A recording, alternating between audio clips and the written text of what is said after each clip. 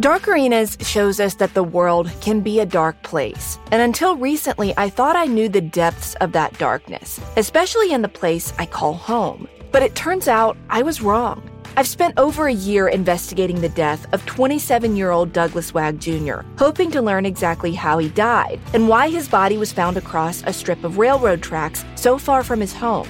But what I ended up finding was so much more. In this season of my show Counterclock, I uncover a string of crimes and mysterious deaths that unveil darkness and corruption right in my home state. Listen to Counterclock now, wherever you listen to podcasts.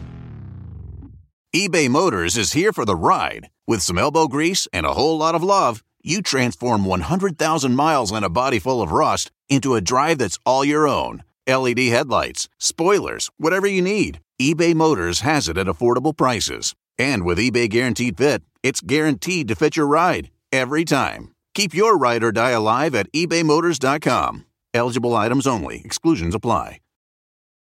Everyone knows therapy is great for solving problems. But getting therapy has its own problems too.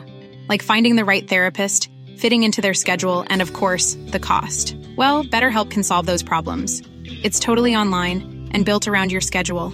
It's surprisingly affordable too. Connect with a credentialed therapist by phone, video, or online chat, all from the comfort of your home. Visit BetterHelp.com to learn more and save 10% on your first month. That's BetterHelp, H-E-L-P. The content of Dark Arenas includes topics and subject matter that may not be suitable for all audiences. The views and opinions expressed in this podcast are solely those of the individuals participating in the podcast and do not represent those of AudioChuck or its employees.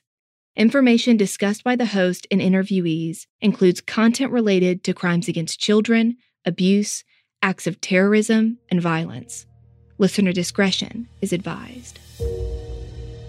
To define something means that you're stating or setting forth the essence of, or identifying the nature of something. Put simply, you're reasonably determining fact, specific fact. When it comes to our bodies, there is one very obvious fact that sort of supersedes all others. We're either alive or we're dead. It's medical examiners and coroners across the world's job to figure out specific details that pertain to the latter, death. Most notably, the manner and cause of death, the way in which a person went from being alive to being dead. The profession of a forensic pathologist is often considered somewhat macabre by the general public, but as you'll learn in this episode of Dark Arenas, a lot of what these professionals do with death sheds a tremendous amount of light and hope into the realm of the living.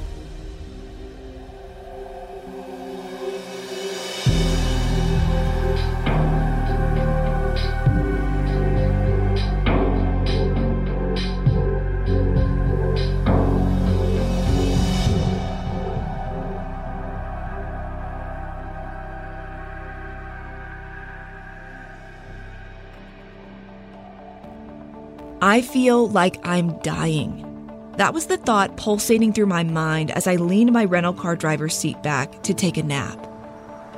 I was parked in a parallel space across the street from the Montgomery County Coroner's Office in downtown Dayton, Ohio. Okay, so I wasn't really dying, but I was sleep-deprived, hungry, 30 minutes early to the interview, and I was also several weeks pregnant and didn't know it. So yeah, I felt like I was dying. After a quick cat nap, I sprung into journalist mode, crossed the street, and made my way inside the brick building, which looked like every other county office building I've ever been in or seen. Pasted in the windows were signs about masking up and checking in with the receptionist via an electronic doorbell before entering. Inside, past several walls displaying pictures of internal organs, brains, bones, and odd projectiles recovered from people's bodies, Dr. Kent Harshbarger was waiting for me in a conference room. Kent has been the elected Montgomery County coroner in this district of Ohio since 2011. During the last decade, he's been very busy. We do about 2,400 autopsies a year, about 300 or 400 external exams. The county that we're in is about 500,000 people, but that caseload is similar to what 1.5 million jurisdiction would do. So we're covering about 2/5 the population of Ohio, but about half the geography of Ohio. According to the U.S. Census Bureau, that's about 20,400 square miles. A lot of space with a lot of people. I'd gotten the chance to look over Kent's credentials before our interview, and I picked up on the fact that he's got quite the resume. For starters, he's a medical doctor, and on top of that, he's also a lawyer. He's also earned a master's degree in business administration, a true triple threat. My background, I was growing up, as a lot of young boys do. I wanted to be an Illinois State Trooper growing up, so I had a sort of a law enforcement desire, service mentality growing up. And then I joined the Army, the National Guard, and I became a combat medic for a while. And so my mom is a nurse. She's a nurse anesthetist, and sort of pushed me when I started college in administration of justice to also do pre-med. In case you missed it, he said combat medic. So add veteran to his resume while we're at it. The way Kent puts it, he didn't settle for pursuing forensic pathology. As fate would have it, one day he just serendipitously found his purpose. I started working part-time at a hospital, and I just found autopsy pathology, just a sort of a coincidence. The doctor at the local hospital needed an assistant, so I started helping, and then I started realizing that this field sort of bridged the gap between a sort of law enforcement concept, service mentality, to what my mother wanted me to do, which was medicine and science. So I sort of found it accidentally, but it's really what I was looking for as a role, becoming a service professional. Something I wanted Kent to clarify right off the bat was the difference between a medical examiner and a coroner. I feel like in true crime you hear those terms used interchangeably a lot, like they're the same thing. But depending on what state or even country that you're in, Kent says the roles are actually two very different things. There's one major difference and big difference in the systems is the coroners are typically elected officials. So the only people the coroners answer to is the voting party, whatever jurisdiction they're in. A medical examiner system usually falls under some administrative authority, state police, public health, those kind of big entities. And the medical examiner system is typically run by a medical professional, a forensic pathologist, where a coroner system, because they're elected, can be anybody, basically an 18-year-old in most states, 18-year-old non-felon and can run for election, which creates some uniqueness to the system where coroners, it's some referred to as a lay coroner. So yeah, in some states and counties, the coroner can literally be anyone who wins that elected office and hopefully has a general interest and background in pathology, but that's not a requirement. A medical examiner is a physician or a forensic pathologist who can either be appointed or elected depending on where you live. Kent is actually a hybrid of both. Ohio is very unique where I am. It is an elected coroner system, but they require the coroner to be a physician. So it's a medical doctor, a DO physician has to run, which sort of merges the two concepts. What I think the public doesn't understand is I sit at the table with the same authority to argue for my piece of the county's budget. So if I'm appointed under somebody as a medical examiner, I'm beholding on them for whatever money and budget resources I get. But as a coroner, as an elected person, the same other elected officials at the county table have the same authority and background to argue for my piece of the pie. So it gives me I feel I have a little more freedom, a little more, I don't know, authority is not the right word, but a little more muscle to argue with the people that finance my office versus the medical examiner system, where you really are sort of subject to the political whims above you, because you're basically a hired person, whereas the coroner, I get hired every 4 years. He says the big reason why some U.S. states, like Ohio, haven't fully adopted a medical examiner system across all counties comes down to cash. Medical examiner systems are very expensive. So typically, coroner systems have evolved and stayed in a much more rural kind of environment because they can run more efficiently.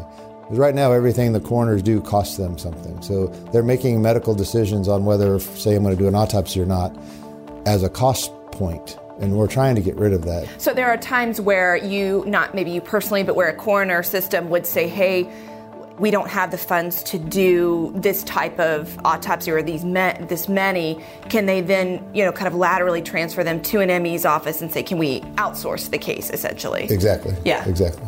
When you don't have enough resources, you have to make decisions somewhere, but it's not ideal. And so if we can remove the cost or put the cost into a bigger pile like the state, then I think it'd be better. Would you say it's pretty evenly spread, or would you say that it's, way more coroners, way more medical examiners kind of thing? Way more medical examiners. The trend is to go to medical examiner systems over time, and that's why I think the coroner states that are still present are more rural, just because it's too costly to build a medical examiner system to cover a huge jurisdiction like a state. Fighting for funds and maintaining relationships as an elected official is what takes up a lot of Kent's time nowadays, but he still does autopsies if he needs to. He has staff members who help him with most of the cases that come through his office, but in the event he does want to conduct a procedure himself, he says it all comes down to motor memory. So it gets kind of routine after a while because the procedures we do have been around for 200 years. I mean, the autopsy is the same way. We've added some interesting technology, postmortem CT scans, better X-ray equipment. But the actual procedure is done similar to any surgery. The remains are examined head to toe for any kind of disease process, any evidence of trauma visually. And the autopsy, because it's a legal sort of also documentation purpose, it's documented photographically, so there's records for someone to evaluate, and as we talked about, to critique me. So the pictures are done, and then the exam continues internally with the typical what's called the Y-shaped incision. So it's really a shoulder-to-shoulder down past the belly button incision that allows us access into all the internal organs, and they're examined. An excision is made in the scalp from ear to ear, basically, so the scalp can be removed from the skull, but in such a way that it can be replaced, so that funerals can happen without any disruption. The dissection process is usually an hour, could be an hour and a half, 2 hours. But the real case, putting from information to putting it all together in a package or in a conclusion, usually takes 3 or 4 weeks to get all the testing back done. So it's a medical process. Procedures are done just the same as any really clinical procedure, head-to-toe examination of the body. Naturally, I wanted to know about his very first autopsy. When was the first time for you where you were with a dead body and you realized this is dark, but I have a job to do? I remember it vividly. I was, as I said, working in a hospital, and I began working in the hospital laboratory drawing blood, and the pathologist needed an autopsy assistant. And in my first case, it's grained in there, and I don't know really why it happened, but I'm helping her with the dissection of the body, and we, as we do in any autopsy, examine the skull. And part of that is you have to open the scalp in a particular manner, and I am doing that, and the eyes opened. And it was traumatic as a sort of first experience. I have been around a dead body before then, but to be manipulating or examining in that intimate fashion sort of changed the perspective. But I enjoyed it. I enjoyed the science of it, able to compartmentalize it, I guess. But when the eyes, it's just the drying phenomenon. But when a body that's not supposed to move moves, I still remember it like it just happened. Yeah. Kent, like every other pathologist out there, would be lying if he said he had a distinct memory like that of every case he's ever worked. There's unfortunately too many to count. He's seen it all. Your average car crash and there's a death, there's usually from skydiving incidents, trying to get very low before they opened the chute, and they had a failure. In the opioid crisis, it really was the hard part of it all, dealing with the scenes that we go to with babies and cases where there has been a homicide or murder and there's been obvious, get a sense of the fear and the pain that was going on. It's similar to what we're going to get into, I think. Every case is different, for sure. But logistically, the way Kent works them all, well, that pretty much doesn't change. The case from the forensic pathology perspective is the same. It becomes human anatomy. It becomes a scientific exercise. There are times, though, when the weight of the job does get heavy to bear. It is sort of macabre and different. I've had people tell me it's my gift because it's it doesn't. I'm able to compartmentalize it, as many professionals in the field have to be able to do. But I do cry at strange things. My daughter makes fun of me because I'll cry at commercials and things, but I don't cry in other aspects. What is the darkest scene that you have been to? It's probably changed over my career, and the main change was having my own children. So children cases, particularly abused children, really become heavy and hard to bear. One thing you learn to appreciate very quickly is how fragile life is. I asked Kent to share a specific memory about when he first realized the fragility he's talking about. I knew a lot of his cases tended to blur together, but I was hoping there was one that really stood out. And turns out, there was.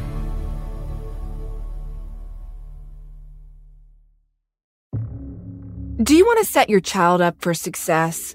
IXL Learning is an online learning program for kids covering math, language arts, science, and social studies. IXL is designed to help them really understand and master topics in a fun way. Now, my little guy is still young, but I can already tell that integrating fun ways to learn is going to be a game changer for him. Powered by advanced algorithms, IXL gives the right help to each kid, no matter the age or personality. IXL is used in 95 of the top 100 school districts in the U.S. There's one site for all the kids in your home, pre-K to 12th grade.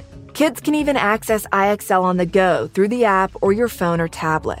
No more trying to figure out how to explain math equations or grammar rules yourself. IXL has built-in explanation videos. Make an impact on your child's learning. Get IXL now. And Dark Arenas listeners can get an exclusive 20% off IXL membership when they sign up today at IXL.com/arenas. Visit IXL.com/arenas to get the most effective learning program out there at the best price. When it comes to learning a new language, which is something that's a passion of mine because, hey, I'm in the field of communication. I can't help but love language. But what I really want most is a software or program that I can trust. I want to make sure that what I'm paying for, I'm actually going to be able to use in the real world. And that's why I love Rosetta Stone. It's the most trusted language learning program, and it's available on desktop or it can be used as an app on your phone or tablet. Rosetta Stone has been trusted for 30 years with millions of users, and there are 25 languages offered. 25. I'm currently brushing up on my French because I learned it pretty well a couple of years ago, but I've gotten away from it. And one of my favorite things about the app is that true accent feature, where you get feedback on how well you're pronouncing words. And when it comes to a language like French, I obviously want to make sure I'm doing the accent right. So whether you're traveling abroad or trying to break down a communication barrier with a new friend, Rosetta Stone is something you should look into. Because you don't want to put off learning that language. There's no better time than right now to get started. For a very limited time, Dark Arenas listeners can get Rosetta Stone's lifetime membership for 50% off. Visit rosettastone.com/arenas. That's 50% off unlimited access to 25 language courses for the rest of your life. Redeem your 50% off at rosettastone.com/arenas.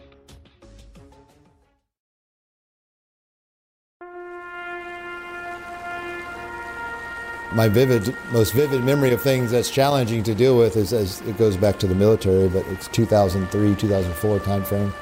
And it's at Dover Air Force Base where the port mortuary is.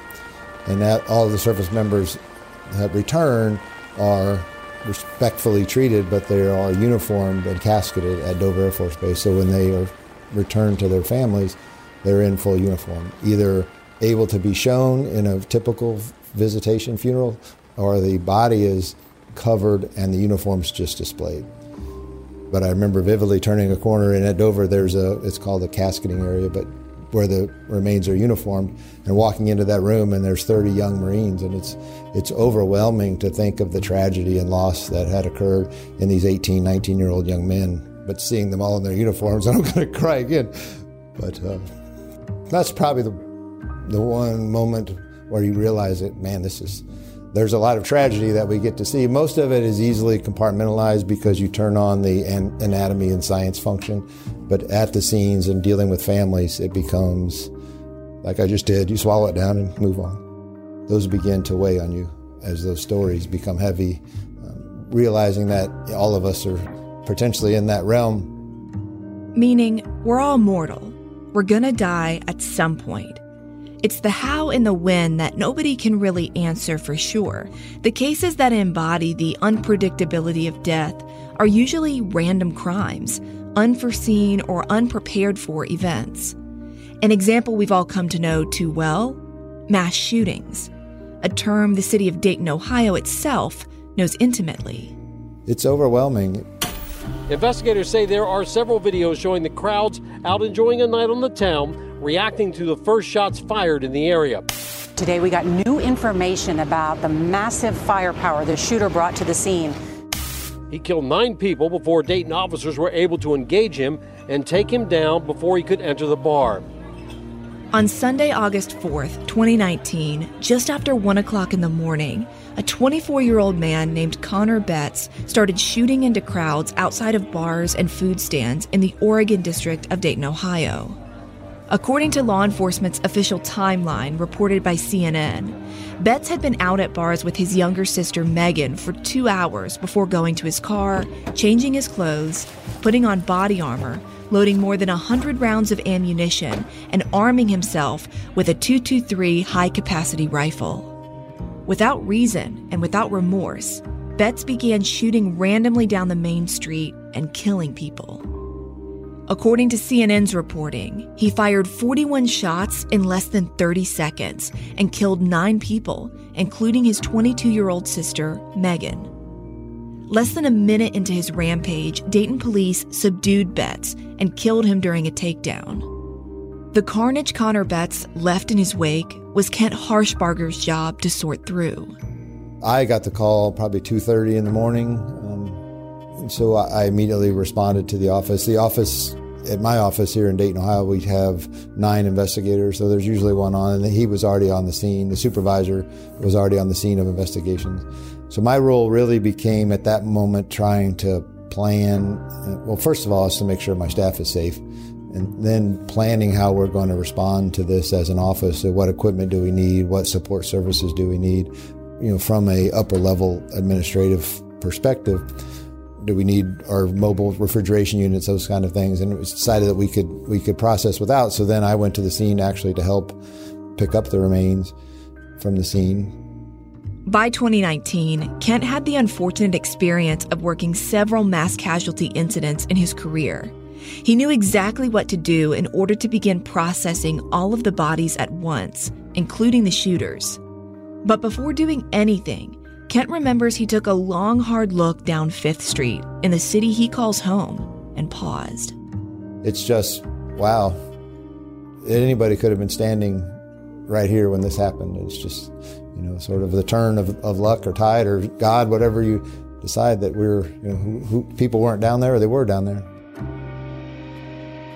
But when you see that kind of scene where up and down the street is evidence markers, just the amount of ammunition that was deployed at the scene, and then the remains still in the scene. It's a burned memory. It becomes overwhelming to think, and again, we've already talked about it, but the realizing the fear, realizing the pain, realizing the helplessness perhaps in the moment of what was going on. The most challenging part of processing the Dayton shooting scene was the fact that law enforcement's firearm ammunition happened to be intermixed with the shooters. This is a situation that pathologists commonly run into with these kinds of chaotic death scenes. My job was to help law enforcement put the pieces of what happened back together. It's just our role is around in and on the body. So we're documenting shell casings, documenting wound pathways, as where they were positioned, those kind of things at the scene. The shooter was known and the weapon was known, but we're still trying to, from a medical perspective, put the pieces, the events back together along with law enforcement. So our role is in around the body, and then law enforcement takes the bigger crime scene. So my investigators, and I was there, are really documenting where they are, the position they are, what shell casings are around them. For instance, we're going to have to determine range of fire. So now we have law enforcement who also has the same caliber of weapon as the shooter. So now it becomes, all those things we're doing, what wounds belong to the shooter, what wounds belong to law enforcement. So literally picking up shell casings, matching which bullets created what holes in a person who just minutes before was alive. That's the reality Kent faced on the Dayton scene. It's the reality all pathologists face on mass shooting scenes. And it's dark work. Kent says conducting autopsies on mass shooting victims, even as terrible as it is, the process allows him to sharpen his knowledge of how firearms impact human anatomy. Well, first of all, it's a missile. So the bullet travels through and it creates that area of defect. But what is not understood maybe by the public is what also happens is energy is released by that moving missile. And it's called kinetic energy, but it creates what's known as a temporary cavity. So the faster it's moving, the more power is released, the bigger the temporary cavity. Particularly with a high velocity round like the .223, the AR-15. The kinetic energy formula is mass times velocity squared. So that's delivering energy squared times the faster the bullet's going. So the higher power weapons, the bigger cartridge gives more of an explosion, more power, it's going faster. And so not only where the bullet passes through the body is damaged, but several inches away can be damaged. So you can go through an upper lung, but really damage the aorta just by that temporary cavity because so much energy has been delivered by that round. Kent has an oddly intellectual way of describing horrifying injuries, but I get it. The more he learns, the better he can ensure that every deceased person who comes through his office with a gunshot wound is getting the most thorough autopsy report possible.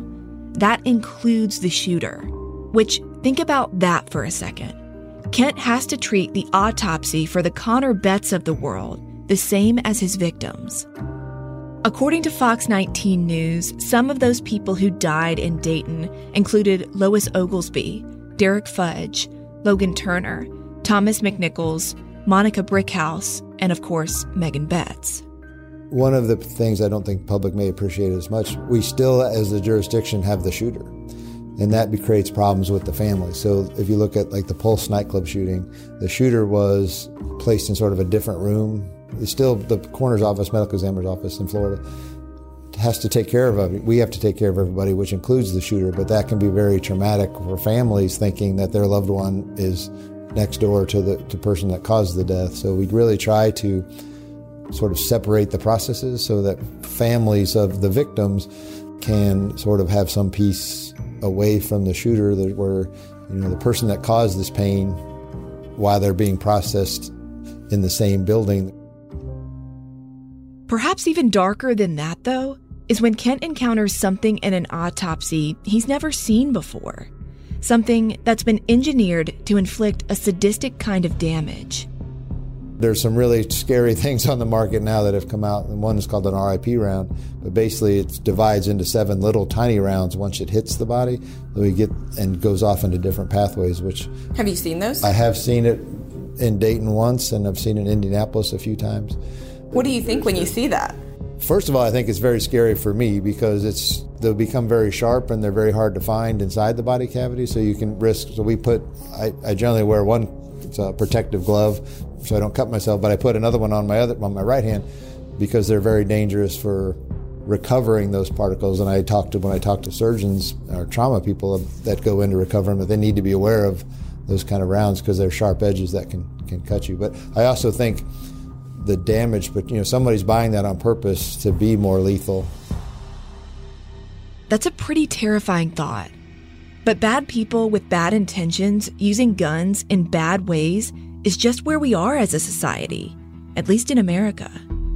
From talking with Kent, one thing that is clear to me is that firearms, whether discharged purposefully or accidentally, leave apparent and recognizable trauma on the human body. In a gunshot wound case, he can typically rule on the cause and manner of death easily. But some cases aren't so clear. And it's those cases, the ones where a pathologist's findings are supposed to be the final say, but not everyone is convinced, that really get my mind spinning. That's what I wanted to ask Kent a series of questions on next. Because the amount of trust and reliance the criminal justice system has on one medical examiner or coroner's word is often criticized as being unbalanced. And what's caught in the middle of that imbalance is someone's freedom.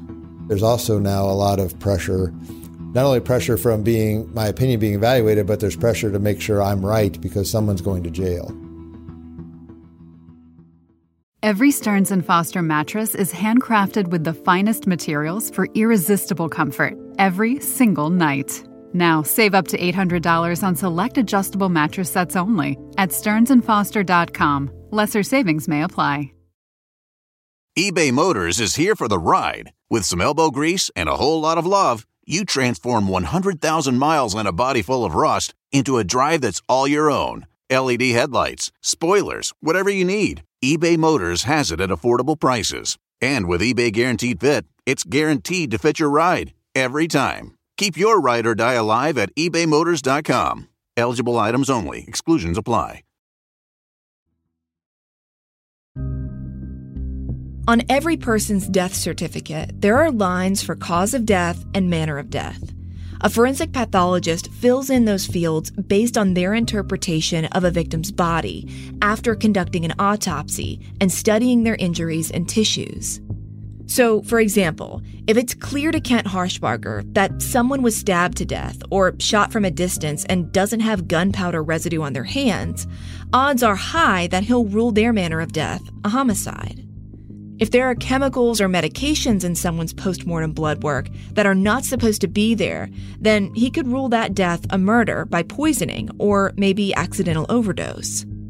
If a person is otherwise healthy with no visible external or internal trauma, but maybe Kent found signs that their heart was really unhealthy, he'll more than likely rule that as a natural death, a heart attack, for example. You get the point.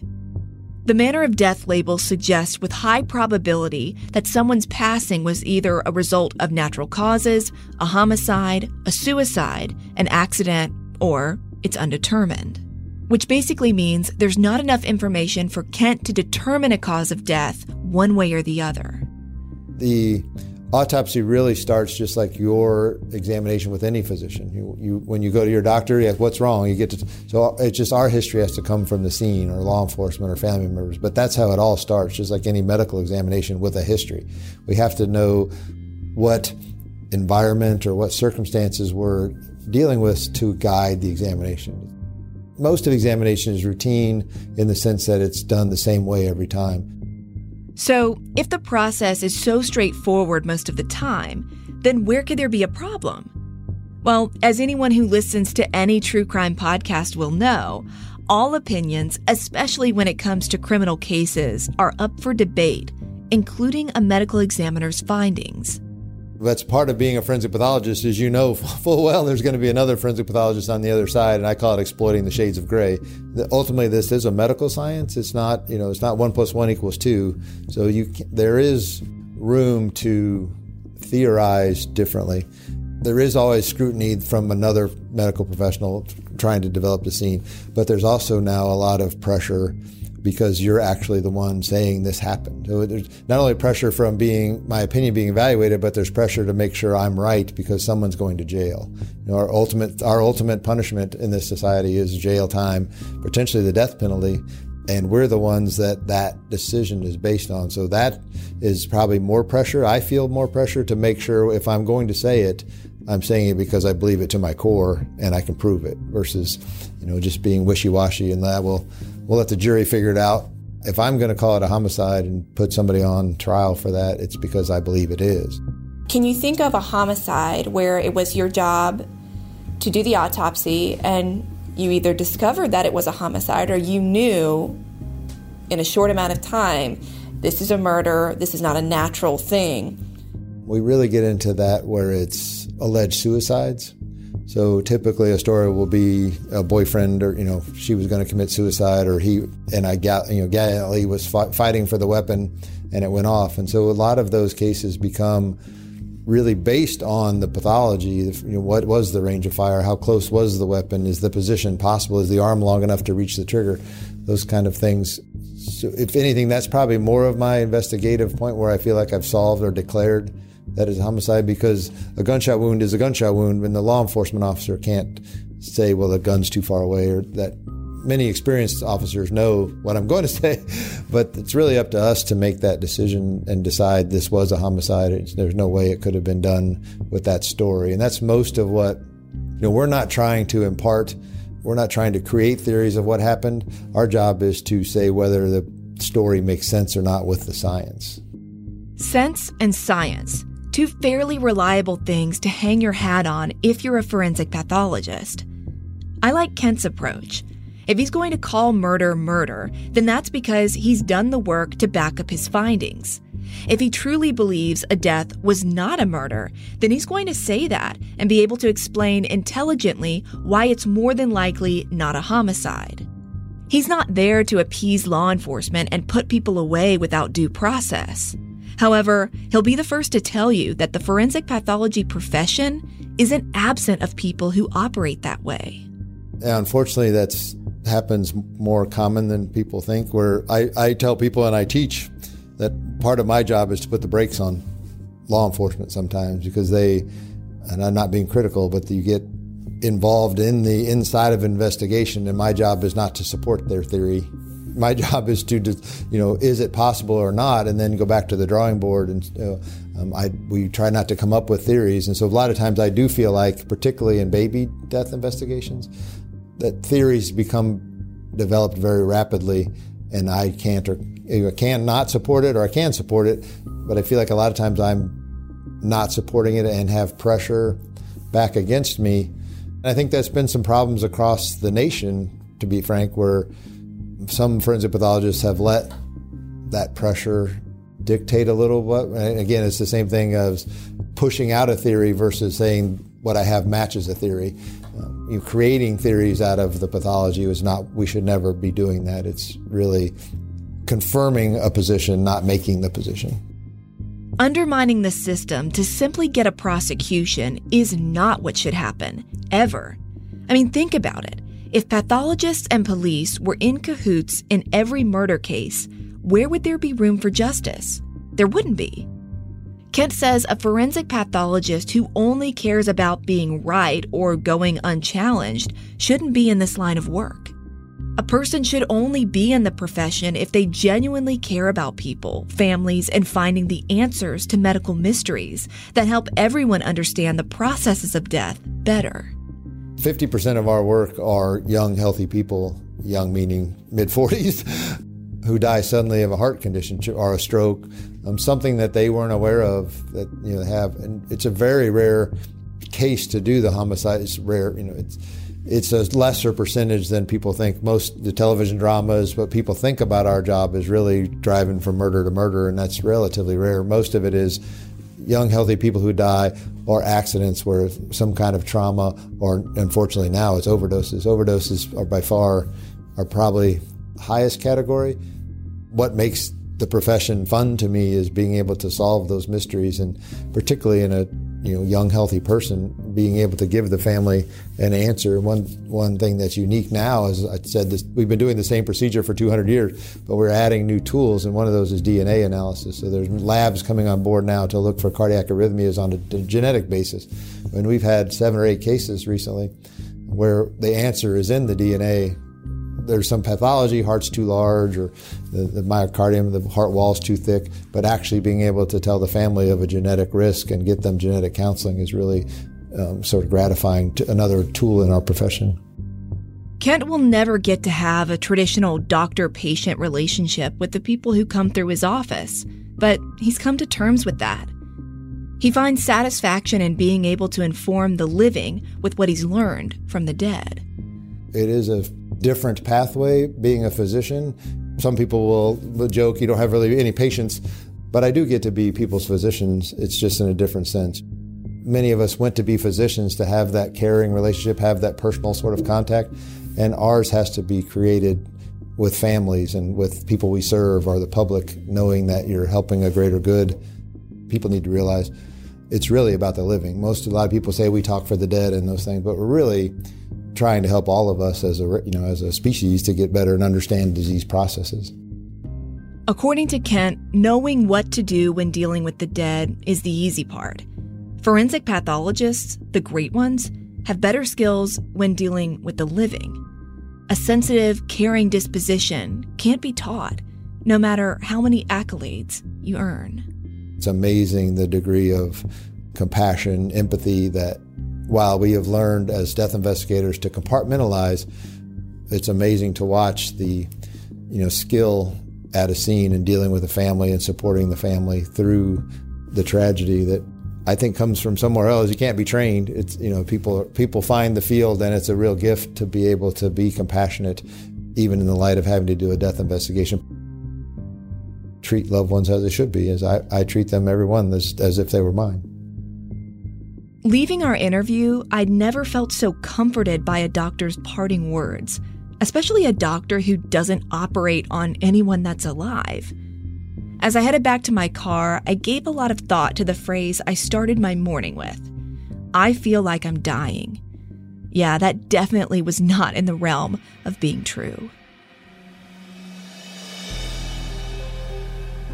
This episode of Dark Arenas was written and produced by Delia D'Ambra, with writing assistance from executive producer Ashley Flowers.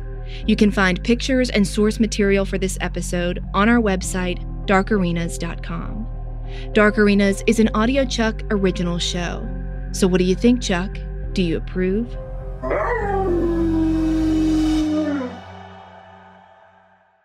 Every Stearns & Foster mattress is handcrafted with the finest materials for irresistible comfort every single night. Now, save up to $800 on select adjustable mattress sets only at stearnsandfoster.com. Lesser savings may apply.